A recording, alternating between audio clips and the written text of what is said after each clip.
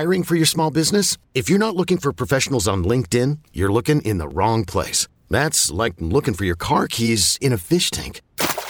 LinkedIn helps you hire professionals you can't find anywhere else, even those who aren't actively searching for a new job but might be open to the perfect role. In a given month, over 70% of LinkedIn users don't even visit other leading job sites. So start looking in the right place. With LinkedIn, you can hire professionals like a professional. Post your free job on linkedin.com/recommend today. Welcome to another podcast from InsideCarolina.com, the independent voice of UNC Sports. Brought to you by JohnnyT-shirt.com, the go-to provider for all your Tar Heel gear. I'm your host, Tommy. I actually listen to the Inside Carolina podcast sponsored by JohnnyT-shirt.com, the Game Plan podcast. Gentlemen, I cannot believe we're doing a Game Plan podcast in late December. It has been a while, it seems, for North Carolina. Of course, not in a bowl game since 2016, I guess it was. Greg, covering football in December, that's a little different for you of late, right? It is. And not only is it the first time North Carolina has played a game in late December since 2016, North Carolina has not won a game in December since 2013. So this is a big opportunity for North Carolina to kind of clear the plate a little bit. And it's interesting, North Carolina, with there being so many bowls these days, as long as you're halfway decent and you get to 6-6, you're going to a bowl game. And that's been the case for a number of years now. And so I think a lot of players, when they arrive on campus and they're able to go to a bowl game their first year, like Aaron Crawford, Nick Polino, and Miles Dorn and those guys, you kind of assume, like, this is cool, but we're going to be back, so not that big of a deal. And I thought it was really neat that the Miles Dorn kind of dove into that, saying, you know what, the first year we went out to the Sun Bowl, a little bummed that we had to leave and weren't able to spend time with our families at home for Christmas. A little bit selfish, but it is what it was, and we didn't make too big of a deal about it. And then his sophomore and junior year, they don't go, and they're sitting at home. And at that point in time, they're saying, man, I just want to be with the guys right now. Like, I enjoy being home, but what I would give to be with the team and preparing for another game to close out this year. And so I think for the seniors especially, this is kind of a good opportunity for them to understand and appreciate what this game represents. Yes, it's a good way to celebrate the year, but it kind of allows them to leave the program on a positive trajectory, regardless of how this game turns out. The fact that they were able to kind of battle through two really tough years in 2017, 2018, and get the team back on the right track for the years to come, I think that means a lot to them. And I think that's one of the reasons that the younger players are really working as hard as they are, trying to make sure to send the seniors out with a victory. Jason, Greg mentioned a number of bowls, and I wanted to ask you a question sort of off of that. I mean, is the fact that there's 38 bowls now or something ridiculous, does that cheapen it any at all for the players? Now, obviously it's not guaranteed, but as Greg said, if you're decent, which is 6-6 is decent, you're going to a bowl game. Do the players themselves care about what bowl or things like that? Are they just happy to be there? I guess you could get bored with it if you're elite and you're not going to an elite bowl, but your thoughts on how these players may be taking it? I think it's a bonus for any of them, especially North Carolina players. Well, I don't think you can paint with a completely broad brush, because there's going to be different players that are going to have different responses to this. I think in a situation like North Carolina's in, where they haven't gone to a bowl in the last 2 years, just going to a bowl is something that all of them are going to regard as this means that we've been successful. Like this is actually taken as a reward. Like, look, we got a chance to play. We got a chance to actually, show that we had a successful year. So I think that this year you're going to get more of that from the roster. Now, for some of the seniors and some of the older players, particularly if you're an NFL prospect, you're looking at this going, all right, how valuable is this for me as a player? like versus the chance that I get injured in this game. I've already given my team the stuff that was expected of me during the regular season, and now this is extra. This is extra football. Do I really want to grind through another almost spring practice like environment, or do I just want to kind of enjoy getting the opportunity to be at a bowl, play a little bit, but turn some things over to the young guys? Oftentimes with the older guys, you're going to kind of get that kind of mentality. But when you get the bowl gifts and other things like that, and some of the festivities that surround a bowl, it's supposed to be fun, and it is fun for most of these guys. And particularly, again, if this is a situation where you're regarding it as a reward for a season that went about as well as you could have hoped or expected, then yeah, you're usually happy to be there. Beyond that, yeah, you do have a kind of thing of, well, I'd like to be with my family too on Christmas maybe, but if you want that, then maybe maybe go to a better bowl game. There's some other things that you can think about there, but I think most of these guys would certainly rather still be playing than not, and particularly, like I said, after coming off a 2-year stretch where you're not doing it, there's a little bit more gratitude and happiness that you actually are in this situation. Greg, in the article and in the press conferences earlier in the week, Michael Carter talked about how he was just happy to be still with his team. He's used to be down in Florida. So there's that. But let me ask you, Greg, as far as the practices, we've often said that those practices are the most important thing, the most important reason the team needs to get to a bowl, and especially for one like Carolina.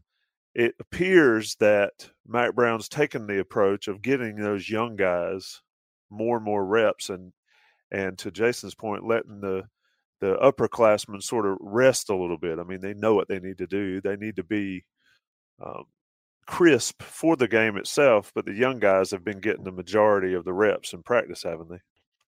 They have, and I think with the early signing period, I imagine it has changed how coaches approach ball practices across the country. The fact that the Mack is back for the first time in 5 years, it's a little bit different from him. But as soon as the NC State game was over, pretty much everybody dispersed because you had exams coming up. And so they didn't get their first practice in until, I guess, 2 weeks ago? They're going to end up having 10 practices for the bowl game, out of potential up to 15 or so. But they didn't have any during exam week. And so really what the plan was is because they go up to D.C. last weekend, you had half your practices in Chapel Hill, half of them up in D.C. And the first 5 practices in Chapel Hill were incredibly physical. And that speaks to the fact that the main guys getting the reps were the backups, the 2s and the 3s, to build for next year. And as Mack put it, is really like an early spring practice. And that's how they were approaching it. And what I thought was fascinating was you had signing day last Wednesday, and you've got 12 guys from that class that are going to be coming in January. And what Mack Brown did is, as soon as everybody signed on Wednesday, he had his guys cut up film. And on Thursday morning, he brought the team in, and especially for all the young guys, and said, look, we're going to watch film of these 12 guys coming in the spring, because this will be your competition. You've had opportunities. You're having an opportunity now. And so this is who you're going to have to go against in spring if you want a chance to play next year. So take advantage of this opportunity right now, this week, before these guys ever step foot on campus. I think that's a great motivator. And then what happens is, once North Carolina departed Chapel Hill and went up to D.C., at that point it became all about Temple. And you really get back into your standard game week, and that's when you really work the starters back in. It's not that they didn't practice last week. It's just that they were not taking the bulk of the reps. That was really a building opportunity for the young guys. And now they're back in that full mode of really preparing for game day against Temple. So, Jason, this is game week. How much preparation for Temple goes into getting ready for a bowl? I mean, how much is it dialed in specifically to Temple, or is it a situation where Carolina wants to do what they're going to do? I mean, is it basically, as Greg said, just like a regular week during the season at this point? Yeah, for game week, yeah. Once you're up there, once you've actually gone to the bowl site and you are in that final week beforehand, as coaches, you want that week to basically mimic a normal game week. Now, you're still going to rep some young guys more than you would during the season, because those guys are that's the future. You want those guys to be getting more prepared for next year, because as much as nobody wants to hear this, but this game does not matter as much as a regular season game.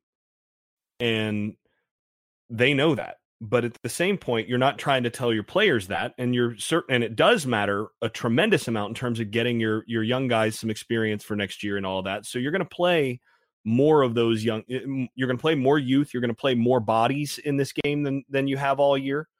And aside from that, though, it's a regular game week. Up until now, it's what, and Ross Martin has a really good article up on Inside Carolina. If you haven't listened to, or if you haven't gone and read that, and you're listening to this, you should read that. It's an excellent piece with lots of quotes and some discussion from Mack Brown and players about the difference when they were in Chapel Hill. It's what, again, and Greg, you said this, it's what Mack Brown called a pre-spring practice. Then you go up to the site and you go into game week. So that's really the difference. It's two sets of practice, and those physical pre-spring practices, that's where you get a lot better as a team, because you're focusing on fundamentals, you're giving those young guys their reps, and that gives you a head start on some of the stuff that you're wanting to install and emphasize in a few months. And it's a reminder and refresher, and in some cases you can actually build on some of the stuff you've done all year with like a second level drill or something like that to improve something that you just need to get better at fundamentally and all of that. That's what you can do in that week prior to game week. I'm going to take a short break, talk about JohnnyT-shirt.com and Johnny T-shirt on Franklin Street. Of course, I can imagine that a lot of people woke up with plenty of Johnny T-shirt gear under the Christmas tree and in stockings. And if you didn't, you need to get up to Franklin Street in the coming weeks and take advantage of all the winter gear they've got for all the sports: Carolina football, basketball, baseball, soccer, anything you need, Johnny T-shirt. And even if you missed the holiday sales, you can still get 10% off your everyday order with Johnny T-shirts. Promo code for Inside Carolina Premium subscribers. Great place to buy your Carolina gear. Great place to visit on Franklin Street if you're in town. You're in town for the Yale basketball game. Go see them. They'll be around. If they didn't sell out of everything over the holiday, they'll restock it, and they'll have plenty for you if you stop by there. And always, JohnnyT-shirt.com has everything you need. Greg, we've watched other players sort of sit out of these bowl games, and I'm not sure 100% how I feel about that. How would you feel, and I'm just speculating on this, how is a guy that's covered this stuff for a long time, I'm going to ask you a hypothetical. How would you feel if major players for a team like Carolina, given their status and stature right now, how would you feel if those guys, if somebody decided to sit out? Well, I'd feel different depending on the quality of the bowl game. As Jason said, this type of game for North Carolina is not as important as the regular season games. Now, if you're playing in a New Year's Six bowl game, and of course, if you're playing in the playoff, it's going to be different. But I think the fact that you got to a bowl game is a celebration. That's the high mark for the season. North Carolina's a little bit different. You can talk about, do they want to get a winning season in Mack's first year? And I know Mack and the staff want to make that happen. But I don't think this is as big of a game. And because of that, I think any player that makes a decision that it's better for his professional career to sit out, I'm okay with that. And I think most of his teammates, if not all of his teammates, would understand and would agree. It's a talking point, and I understand that fans get upset about it. But your future is far more important. And the fact that, if you're in a position where you've delivered for the team, and if you're in the running for a draft spot or even as an undrafted free agent, that means that you really did well at the college level. That means that you really helped your team. And so I don't think you necessarily owe the program to play in that bowl game unless it's kind of a big one where you can really make a statement on a big stage, whether it be the playoff or maybe even a Orange Bowl, something like that. But for some of these lesser tier bowls, I don't think it's a big deal. And I don't believe that the players, the teammates would care much. And I certainly don't think that the coaching staff would worry too much about it.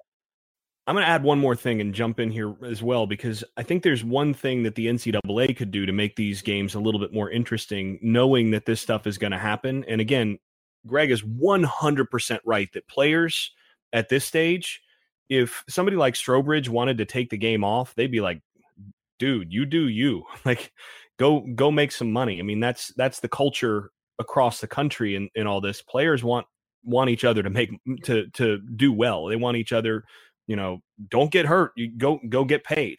That's the understanding. So that's just the way it is. Coaches, players, they all get that. What the NCAA could do, I think, to make this a lot more interesting for bowl games is these are celebrations and all that, but the thing that could just up it a lot more is players that redshirted during the year, so they were below the 4-game threshold. Bowl games don't count for that. So any redshirted player should be allowed to play in the bowl game. And so now when you've got guys sitting out and all that, maybe you've got a couple guys that can step in that nobody's seen all year. And then that gives an additional reason to watch that bowl game, because you get to see the young guy for the first time, maybe that's been sitting there just waiting his turn. And now all of a sudden you get to see like, oh, let's see what we got with these couple red shirts that might play a little bit. That to me would make bowl season that much more interesting, and the NCAA really should do it. I agree with that. I don't think bowls – I've never thought bowls should count for stats and records except for bowl record. And, we know that they do. And then I agree with you. I think younger guys ought to be able to play without penalty in a bowl game and get that experience or whatever. It's just a win-win, which brings me to winning and winning. Greg, is this game important? We've talked about it on this podcast before in the course of the build-up to the bowl game, but how important is this for North Carolina to win this game against Temple? I don't think it's a matter of importance at all. I think I understand that fans want to have a winning record, and I understand that probably looks good on the recruiting scene a little bit. But Mack Brown has talked about it before, and I think everybody around the program kind of understands. This is not an opportunity for North Carolina to say, "Look, see, we're getting better. We're headed in the right direction." If you didn't watch the team this year and see that through 12 games, I really don't know what to tell you. So I think most people, including the recruits, understand that this program is headed up. And when you look at the recruiting classes, you look at how successful North Carolina was this year. Even though they were 6-6, they were competitive in all those games that they lost. And I think that's the key takeaway. This is a celebration for the seniors. The fact that North Carolina won 5 games the previous 2 years, we knew coming into the year, a lot of that's due to injuries. And as long as they mitigated that some bit, Mack would be able to get this team back to a bowl game, which he did. And the future is bright for this program. So I don't think from that standpoint you need to win this game. Yes, 7-6 looks a lot better than 6-7, but that's really for people who don't pay that close attention to the program and what transpired this year. And so I think regardless of how it plays out, that's not going to damper the expectations and the trajectory that Mack Brown has set this program, the course that he set for this team. He's done a very good job this year, and I think they deserve a lot of credit, and this game's outcome won't change that.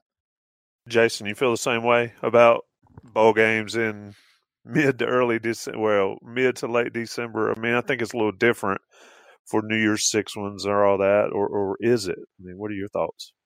I agree. This is not a Tommy Ashley special must-win category here.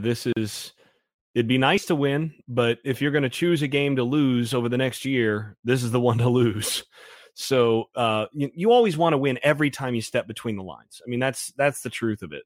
But in terms of value to the program, this is as low value a win as or loss as you're going to have anytime soon. Just again, okay, so if you win, you beat an AAC team that you don't recruit against, that everybody's just going to go, okay, well, I guess, oh, well, look, UNC played that. That was, aside from the teams that are fans of those two teams and, those who are addicted enough to football that they have to watch anytime there's something on, a lot of people just aren't watching these games. So it doesn't matter that much. And in terms of message to recruits and all that, this is not a program you play against. It doesn't matter for messaging. That's just the facts of it. So what you do is, as a coach, you still want to win, but you're coaching for development in this game more than anything else. You're trying to make sure that you're doing certain things and you're playing certain players for next year more than you're doing anything else. And that's why I wouldn't be surprised to see very little. Relatively speaking, we're going to see a lot less of Crawford and Strobridge and some of those guys that were stalwarts all year. You're going to see a lot of their backups in this game, partly because you don't want to get those guys hurt, and partly because what matters is you got to find out what you got for next year, and you got to give those guys some chances. So that's what this comes down to. Well, I say all that to say this. Let's take a short break, come back. We'll talk about what Carolina has to do to beat Temple. We'll be right back.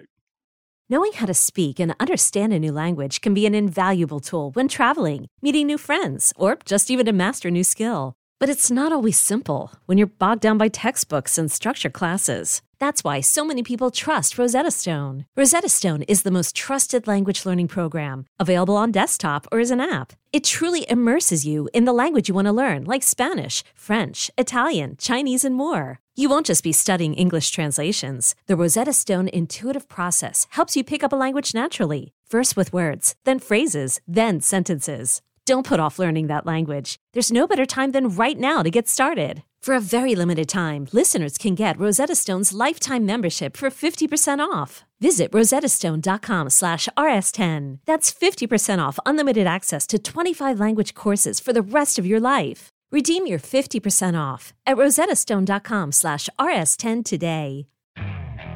Okay, picture this. It's Friday afternoon when a thought hits you. I can spend another weekend doing the same old whatever, or I can hop into my all-new Hyundai Santa Fe and hit the road. With available H-Track all-wheel drive and 3-row seating, my whole family can head deep into the wild. Conquer the weekend in the all-new Hyundai Santa Fe. Visit HyundaiUSA.com or call 562-314-4603 for more details. Hyundai, there's joy in every journey. Greg, I'll come to you first. I mean, Temple's got a decent record. They beat Georgia Tech. That sort of got ACC fans and maybe Carolina fans some eyeballs checking that one out, 24-2. But they also beat Memphis, which is a good win for the Owls. Greg, tell us a little bit about how Carolina goes about attacking Temple on offense with Sam Howell and all his weapons. Well, I think this is a good matchup if we're just talking about the team in general for North Carolina, because Temple's strength is its defense. And I think the reason I say that's good is because North Carolina's weak side of the ball really is on the defensive side.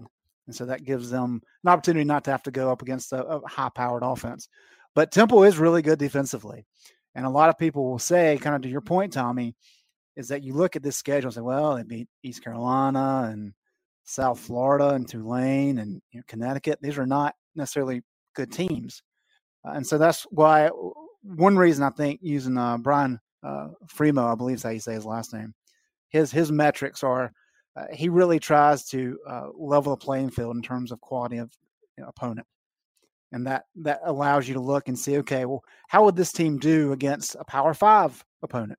Or how would they do against a FCS opponent? You can get a pretty good gauge. Defensively, Temple ranks 30th in his ratings, which is the 5th highest of any of UNC's opponents this year.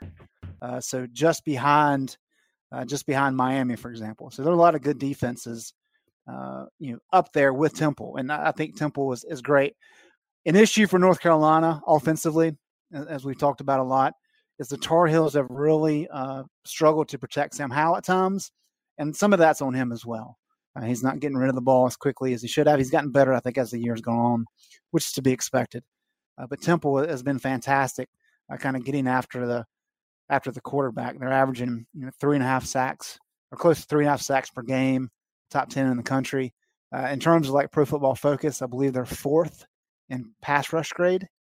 And no, they don't level the playing field for level quality competition, but that's still pretty impressive. And then of course they've got Quincy Roche, who was the AAC Defensive Player of the Year. He's the guy that I think will play for a long time, probably at the next level. And so that's going to be the key aspect for UNC is making sure that you have a balanced approach, so you can offset that pass rush. Temple has been exposed at times when teams have been able to throw against them. And so that's what Phil Longo is really focused on is, okay, how do we need to address this pass rush? For a lot of the year, Temple was able to get good pressure with just the front four. And you've got to use the ground game, obviously. But we've had this conversation so many times, do you really focus on establishing the run first? Do you go ahead and start taking some shots and moving the ball against that front four through the air and really kind of throw them for a loop? And that's kind of the question that I think is fascinating. But if you can run the ball, that opens up your play action, which is where Sam Howell's had a lot of success. And that really poses problems for that Temple defense down the field. But if Temple's able to get after Sam and you get some of those negative plays and maybe force a fumble or two, that's how Temple can somehow win this game. Jason, when I listen to Greg talk about how good their defense is, and I understand how the analytics work or whatever, but I look at a defense that gives up 150-some yards rushing a game. They give up over 200 yards passing, but they do have 39 sacks. I just think Carolina can have some success as long as they're solid and not putting the ball on the ground against this. I think it's another day where Sam Howell can have another big game. Tell me why I'm right or why I'm wrong. Yeah, I look at this and I think you're right about that. I mean, all you have to do is look at, there's a three game stretch where you look at the offenses that they played, and I'm telling you right now, these are the teams that Mack Brown and Phil Longo and that offensive staff, they're going to be spending their time breaking down these 3 games, looking at what those teams did against Temple's defense, partly because of similarities schematically with what Carolina wants to do, and partly because those teams had success against Temple, and that's Memphis, Southern Methodist, SMU, and UCF. Those 3 games, they beat Memphis 30-28, but the reason they beat Memphis, by the way, is because Memphis turned it over. So if you look at that, they were +2 in turnover margin, and they won that game by 2 points. Memphis had almost 7 yards per play in that game. And then you go to the SMU game, SMU scored 45 on them. And then UCF the following week, building off of what the prior 2 teams had done, dropped 63 on them. Just big play after big play, four touchdowns in the passing game, almost 400 yards passing. And they showed some weakness against some verticals and against some stuff that Carolina likes to do in the passing game if you can protect. And that basically is what it's going to come down to for North Carolina in this, is if they don't turn the ball over and Howell doesn't hang on to the ball too long and get sacked, then you're going to have some opportunities in the secondary to put up some numbers just based on what they did against the really good pass teams that they played this year. And they didn't play a bunch of good passing teams, but when they did, those teams did find some space. And I think that's where North Carolina can have an edge in this game. Temple's going to have to be aware of that. And once you've established some of those verticals then you can come in and use that running game to have some balance. I think Carolina could put up some points in this game and should put up some points in this game, even though that is a pretty good Temple defense overall. I just think matchup-wise, they should be able to throw it. Yeah, and if you look at all of the games that they've played, I find it fascinating that, and a lot of it's because of who they played, but you look at yards per attempt allowed, 4.5, 4.6, 4.1, 5.0, 5.9, 5.9, 4.3, 2.5 against Cincinnati, which is amazing. Cincy's terrible passing the football. And then 6.9 against Connecticut, but that was a blowout. And you say, that's solid, and it is solid. But to Jason's point, when you look at that 3-game stretch, they gave up 12 touchdowns against 2 interceptions, and they allowed, in terms of passing yards per attempt, 8.3 to Memphis, 8.5 to SMU, and 10 to UCF. 363, 457, and then 229 in terms of total passing yards. And I think given how strong this passing attack is that Phil Longo is running with Sam Howell at the lead there, that's kind of what you have to be looking at if you're a Temple defensive coach or you're Rod Carey and you're saying, all right, well, Howell's every bit as good as these other guys throwing. How do we make sure that we limit those big plays down the field? And I think that is the challenge, because it's not like Memphis or SMU were completing a ton of passes necessarily in terms of the yardage. It's just that they were executing with big plays every time, or most of the time. And so that's what you have to avoid, because Sam Howell's done a great job with that. UNC's, I believe, top 15 in the country in explosive plays of 30 yards or more. And so that's the concern. And so that's the thing. How do you do that, Jason? Is it a matter of, do you have to establish a run so you set up play action and take those deep shots? Or do you go ahead and just get right to it and you're good enough, you think you're good enough that it doesn't matter what you do, you play your game? So I think the main thing you do as a coordinator here is you have to, it's sort of like a boxing match where you come in and you know what the guy you're boxing against has been susceptible to in the past, but you don't know whether, like, over the 6 or 8 month preparation for this match, whether that's been the one thing that guy's been working on not giving up, on really improving. And so the first thing you have to do is you throw a couple jabs in there and you kind of feel out the defensive strategy that you have in the bowl game. And you'll see this across bowl games across the country, is you're going to see those first couple drives. A lot of times you're going to see it's going to look like a couple teams kind of feeling each other out in the first round of a boxing match. Now, if you feel like you've got something, like you noticed something that maybe hasn't been exposed yet, then you go right for that. But otherwise, if it's been something that's been exposed a little bit, but you think they're probably going to try to protect that part of themselves initially, what you do is you show the formation that you want to see. Okay, are they going to line up the way that we expect here in the same coverage that we're going to get? We're going to get that formation. We're going to get this look. We're going to get this motion. We're going to put this match up here. Are we going to get what we want there? All right. Well, if so, then I might just box call it and go with what I want. Right? I might, that's a run to the line of scrimmage, line up, see what's going on, and I might have 2 plays called and say, look, if we get this matchup, we're going for it. If we don't get this matchup, then hand it off. Right? That's one thing you can do. Another thing you can do is come in and, again, you play with some of your formations, you play with some motions, you do some things just to see how they're going to respond. What did they do in their preparation? That's what you want to see. And then you do your bread and butter off of that. So you hand the ball off, you run your power, your counter, your inside zone, some of the stuff that's your base stuff with a couple RPOs attached. If you get your one-on-one out there, take it, Sam. Then after that first drive, when you've got a chance to talk between drives and say, okay, upstairs, what did they do on this? All right. So they gave us what we thought we'd get. Oh, they didn't. Okay. So they didn't give us that. They gave us this. All right. Well, what about this? Okay. They gave us what we thought they'd give us there. All right. Next drive, we're coming out with this. And that's when you start to adjust on the fly and you say, here's what we think we're getting the looks that we expected. Here's how we attack it. We're ready to roll. And that's basically the approach through the first part of the game. I would expect given how Longo has been all season, I would expect in the first drive or two to see at least one little wrinkle in there that is from something that they saw that Temple gave up earlier in the year, where they're going to get a matchup, maybe get Newsome on a safety or something on a vertical, and try to take that shot first drive or second drive. If they feel like they can get that matchup, they're going to go for it right away. That's just been the philosophy all year.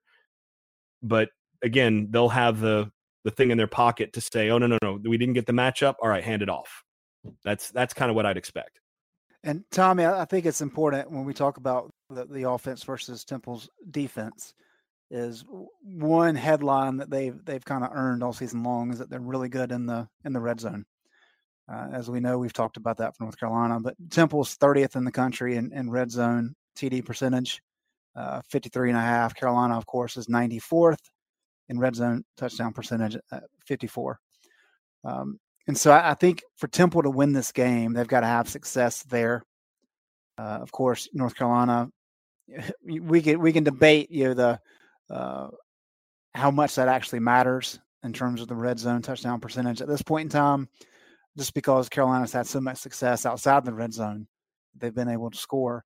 But when they get into the red zone, they've really struggled running the ball. I think it's like 2.6 yards per carry in the red zone.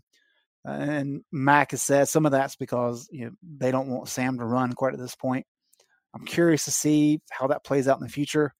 I'm not exactly sold that he's a great runner anyway, but if Temple can win some of those battles in the red zone, that may be a way for them to keep this close and to keep Carolina out of the end zone and give them an opportunity on the offensive side to do enough damage with their approach to try to win this game. And one other thing I want to jump in here too as well. Temple's not exactly been great running the football in the red zone either. They only average 2.58 yards per carry in the AAC in the red zone themselves. They're not a juggernaut when it comes to running the football when you expect them to. So that's also worth noting against Bateman's squad on the Carolina defensive side. I do want to jump to the defense and how Carolina approaches it, but just looking at Temple stats, in back-to-back weeks, they give up 457 yards passing to SMU. The very next week, they give up 385 rushing to UCF. When I see that, I'm thinking Carolina could have an awfully big day on the offensive side of the ball. Jason, since you started the defensive discussion there, how does Bateman approach it? Does he do anything differently than we've seen all year? And you talked about games that he looked at or that the offensive side would look at that Temple played and take note of. Anything you see on Temple's schedule that maybe Bateman takes note of and says maybe we ought to try some of that? Yeah, I don't think it's going to be a special let's pull out all the stops, add all the wrinkles situation for Bateman. I think this is very much for Bateman. Let's see if my young guys that I have can execute the basics of my defensive scheme.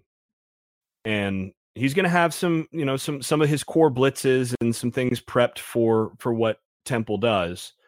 But this is a game where defensively, they didn't play a lot of players this year. I mean, you had games where they really only played 13, 14 players the entire game beyond a couple plays. So they need to take a look and see what they have with some of these guys. And the other thing is it's not worth tossing out, some of your best stuff for more teams to get a hold of it in terms of film for next year. That your best bet is to see what you can do in terms of your base packages, a couple of your base defensive blitzes and coverage wrinkles that you run basically every week, and just see how well you do with that. But the reality is they don't throw the ball very well. I mean, Anthony Russo, their main quarterback on the season, his passer rating is 128.05. So just for perspective, North Carolina's defensive passer rating on the season is 128.93, right? So North Carolina has actually, on the year, the quarterbacks that North Carolina has played have had a better year on the aggregate against North Carolina's defense than Temple's quarterback has had statistically individually. So, this is not a passing juggernaut of a football team there. So to me, what you're going to do if you are Bateman is you're going to focus on stop the run first, force them to have to throw downfield. This is kind of the same approach that you took against Duke, that you took against some of these teams that really you didn't feel like they could kill you through the air. And you try to limit what they're doing in the running game, get them out leveraged, and just play base defense and force them to maybe throw some interceptions, turn the ball over a little bit. Because he's thrown 11 picks on the year. So that's to me, it's a pretty simple formula. Don't overcomplicate it and see if your young guys can execute it. Greg, is it that simple for Jay Bateman, you think? I do. I want to back up for just a minute, Tommy, because I think what you said a few minutes ago before you asked Jason that question is what a lot of Carolina fans are thinking about Temple. And that you look at when they played good offenses, how did that defense do? I think you have to be careful there because if you look at kind of some of the ratings, and I talked about the FEI, which is kind of an adjusted thing that equalize the playing field some. Carolina played one top 40 offense all year, and that was Clemson. And Clemson, I think we can all agree after that Carolina game, just hit the gas and really exploded. But Memphis was number 7. Central Florida was number 9. SMU was number 16. So those are 3 offenses that were far better than anything North Carolina faced all season long. Now, they had a lot of success against Temple.